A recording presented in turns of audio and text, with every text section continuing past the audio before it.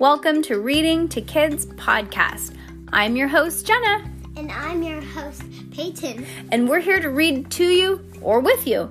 We know that sometimes moms and dads don't always have the time or the motivation to read to their kids each night, and we know how important it is. So, on those nights that you're not in the mood, we're going to do it for you. Can't wait to read with you. Good job, Peyton. High five.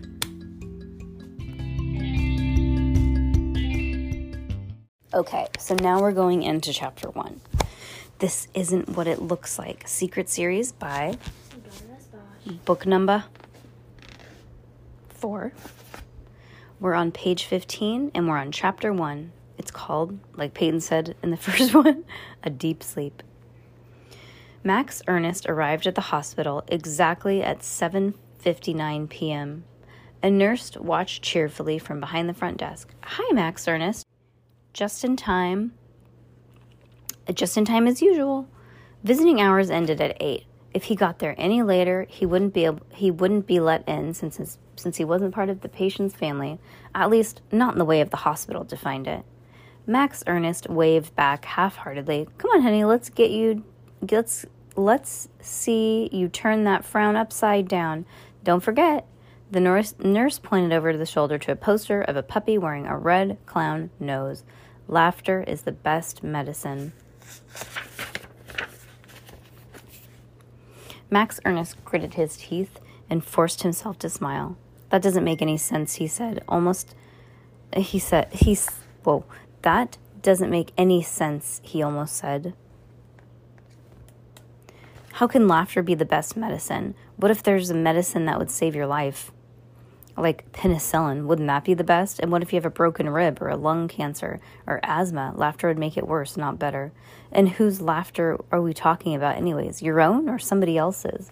What if somebody's laughing at you instead of with you? Is that medicine then? How about that? Oh, and by the way, dogs don't laugh. Some scientists think that gorillas or chimpanzees laugh, but not dogs, not even puppies with clown noses. But, and this will surprise you if you know anything about him, Max Ernest didn't say a word.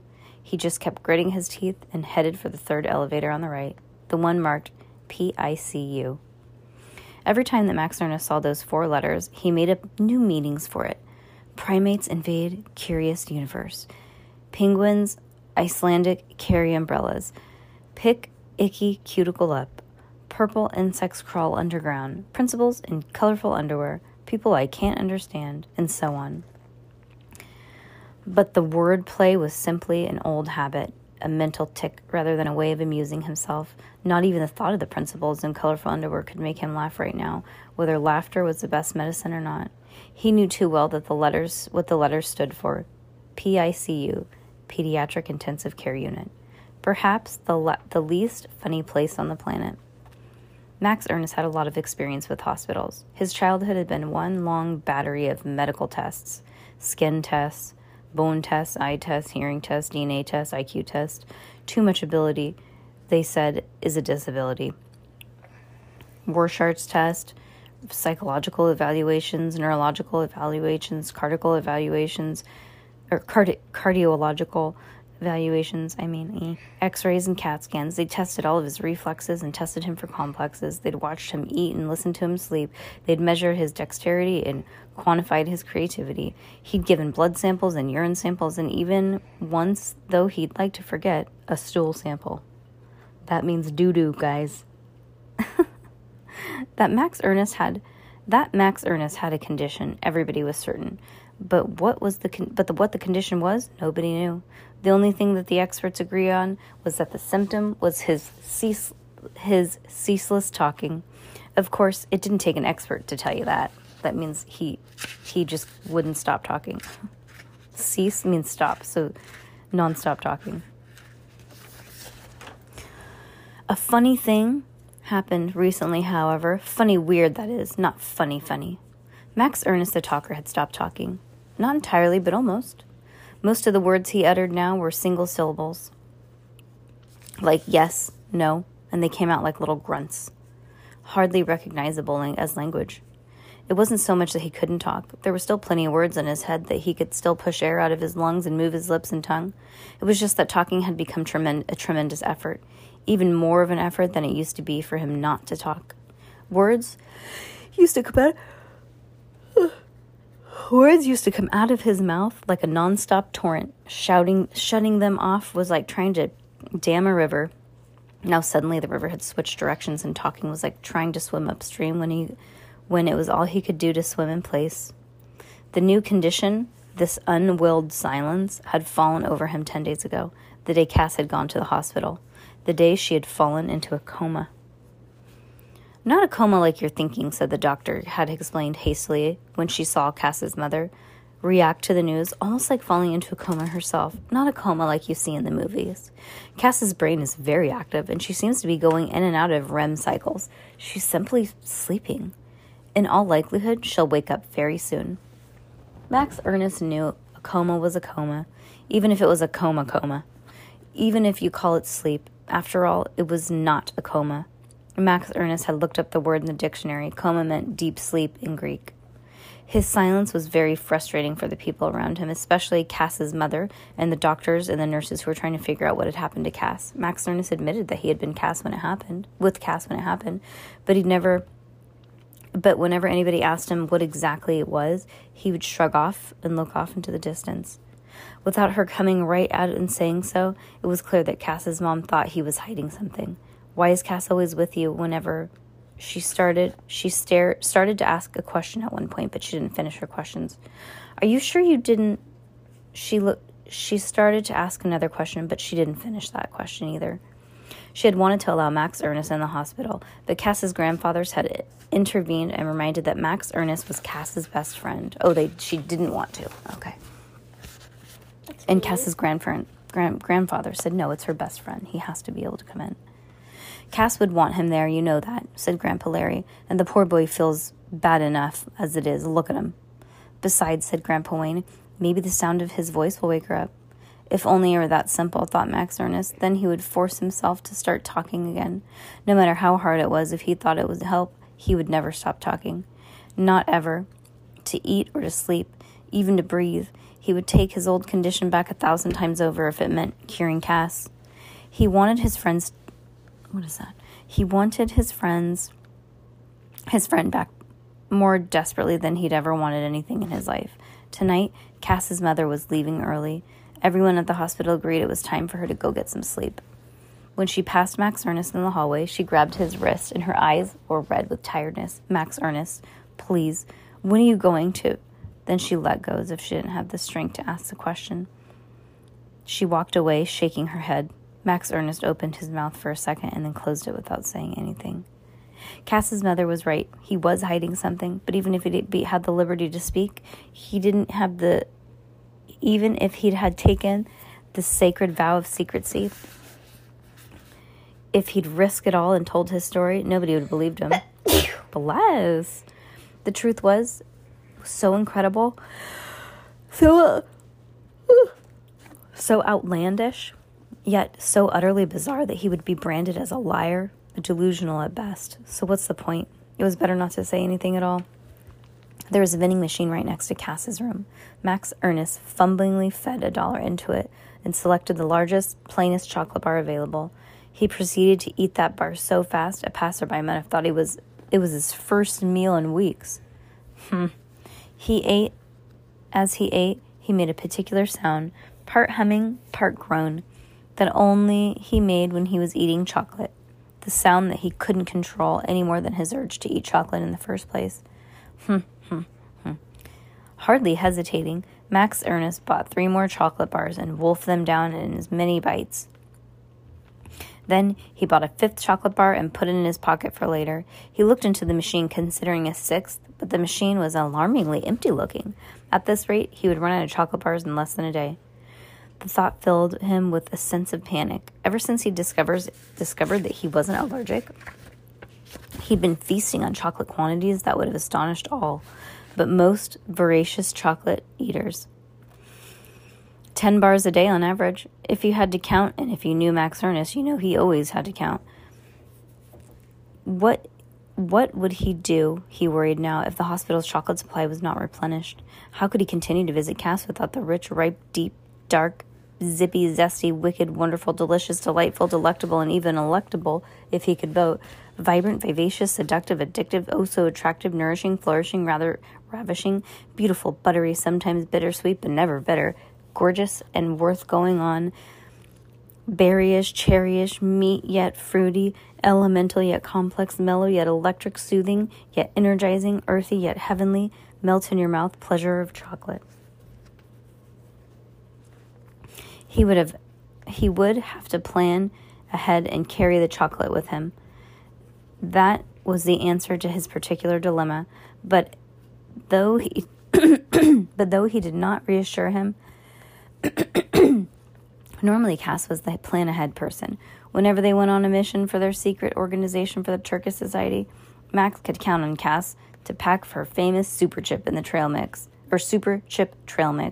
which contained a portion of chocolate chips so generous that the trail mix was invariably melted into a big chocolatey clump.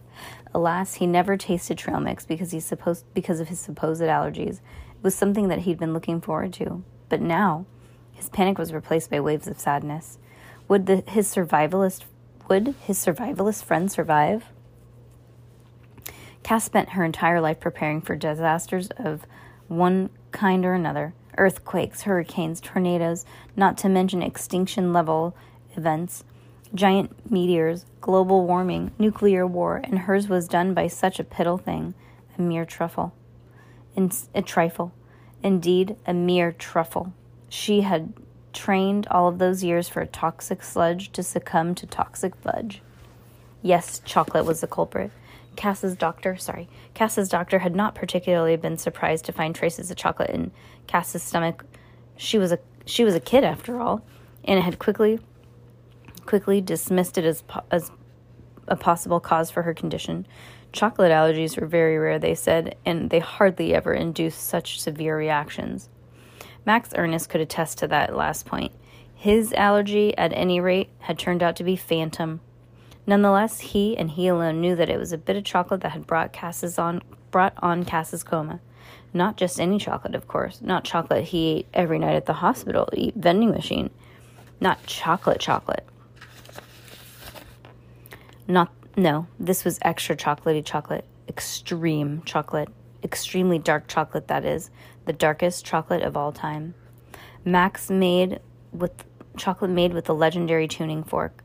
The magical, there was no other word to use for it, although it made Max Ernest wince to think about it.